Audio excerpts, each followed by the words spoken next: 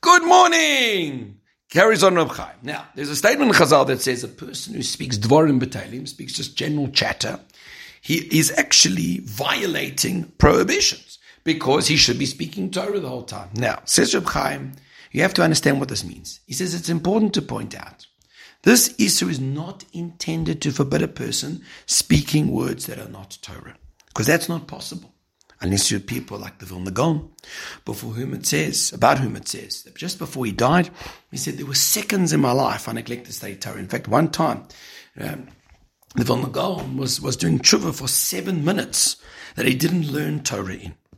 However, Rashi says, what it means is words of frivolity and lightheadedness. In other words, this is something that a person has to think about, that sometimes when you're joking around, right, it can lead to silly actions. A person can say things that are hurtful to other people. And classically here, but I was just joking. You're just joking actually hurt that person. That's where a person has to be very careful.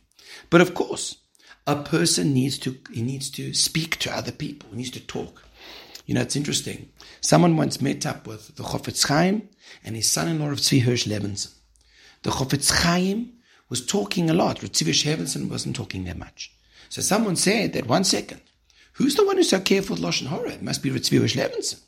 The answer is no. The Chofetz Chaim knew the halachas, and therefore he wanted to show that you can talk normally. You can connect with people. You can build people. It doesn't mean that you need to be abnormal, that you need to just not engage. No. The power of language and speech is something that is so beautiful and such a connection. But let's use it. It's a gift. It's a beautiful gift. Let's use it to build people. Let's use it to teach Torah. Let's use it to connect. Have a wonderful day.